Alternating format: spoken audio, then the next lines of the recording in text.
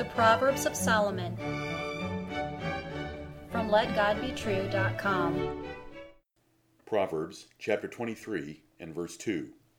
And put a knife to thy throat, if thou be a man given to appetite. Hear the words of God in Solomon again. And put a knife to thy throat, if thou be a man given to appetite. Strong temptations demand severe responses. Here, in this proverb, a ruler plies a man with a fancy meal. You can read about it in the first 3 verses of this chapter. The fine food can lead this man to indulge in drunkenness or gluttony, loose his lips or inhibitions before the ruler, or compromise his convictions to the ruler's requests. If fine dining is tempting, protect yourself and rule your lust by the most severe measures. If in a situation of much good food, you remember your weakness for such things, you must cut off your appetite. Here is a figure of speech emphasizing the need for a severe response to temptation. You should go cautiously through the meal as if a knife were at your throat. You should restrain your eating as if under a self-imposed penalty of death. It is Paul's language of mortifying, or putting to death, the flesh and its lusts. When considering food temptations, remember Daniel. He was a captive in a foreign land and placed in a fast-track program to be a counselor to the Babylonian king Nebuchadnezzar. But Daniel considered the menu carefully and chose to reject it to honor his God. And you know the results. Daniel was promoted over his peers. Are such tempting situations with food only found in the Bible? Or do businessmen ply customers today with fine meals? Do politicians ply constituents? Do lobbyists ply politicians? Do lawyers explore witnesses? Do salesmen entice buyers?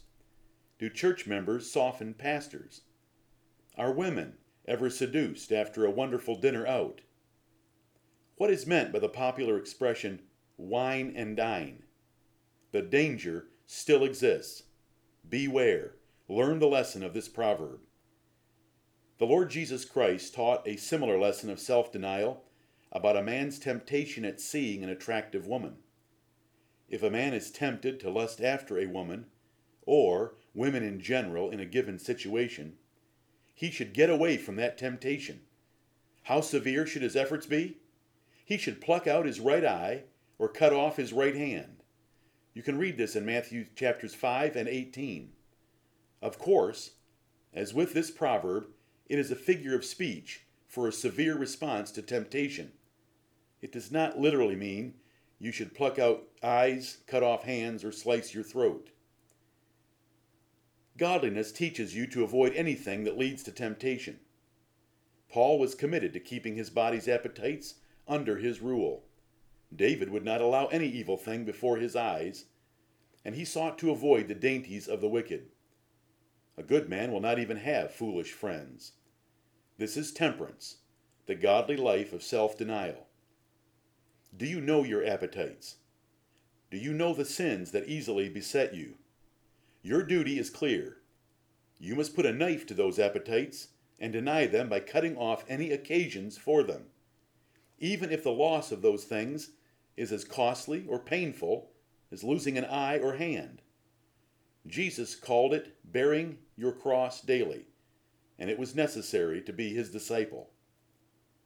There is a feast coming when God's elect will sit with the ruler of the universe. It is called the marriage supper of the Lamb. They will not have to put a knife to their throats at this incredible feast. Their lustful flesh will be gone forever, and the host of the meal will be purity and truth personified. There will be no temptations to ever sin again. Amen.